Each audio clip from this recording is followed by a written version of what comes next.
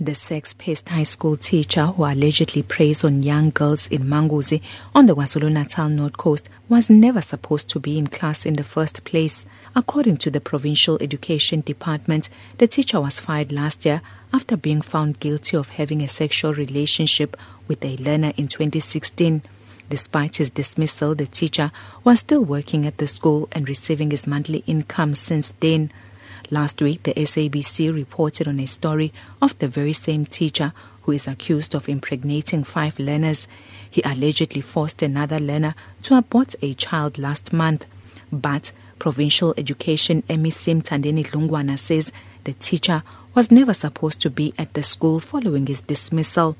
Dlungwana has called for an urgent forensic investigation into the matter. The teacher in question, as far as I'm concerned, was dismissed by myself on the 21st of April 2017. I'm instituting now an investigation process within our system because we've just now established that the teacher in question was still at a school level when I had already signed a letter dismissing his appeal, which I've got documentary proof in this regard, that I dealt with this matter because it has always been our stance that where we've got evidence, where we've found our teachers having a sexual relationship with a learner, we deal decisively with such a teacher. Dlungwana says senior officials who fail to ensure that the teacher is removed from the system will be held responsible. But he also says that if there were certain faults within the system, he will take responsibility. When this matter was broadcast last week, I then inquired to say, as far as I'm concerned, I have dealt with this matter, finalized it.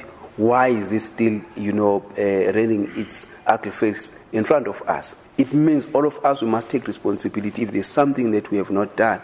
But I'm saying to you, here is documentary proof. We have dealt with this matter. Parents of the victims say the department has dragged its feet in dealing with this matter.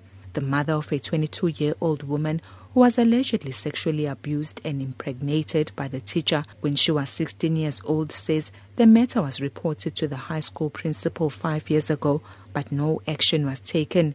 Instead, she says they had received threats from the teacher. When we went to the school to report this matter, the teacher denied it. He said he would do a DNA test. We then decided to keep quiet.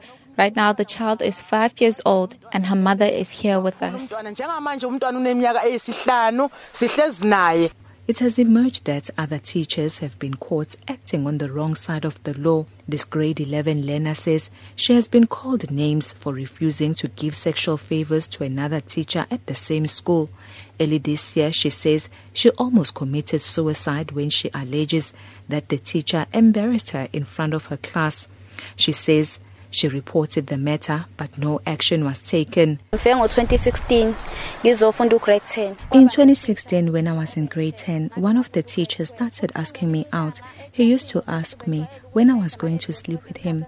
Since I refused to date him, he would insult me in front of my classmates. He used to say I am old, and all the learners started calling me granny. He would spread lies about me, that I was a drunkard. I even thought of committing suicide. MEC Dlungwana has urged community members with any information on any teacher suspected to have sexual relations with learners to report the matter to the department. I'm Nonjabulo Mtungwa in Durban.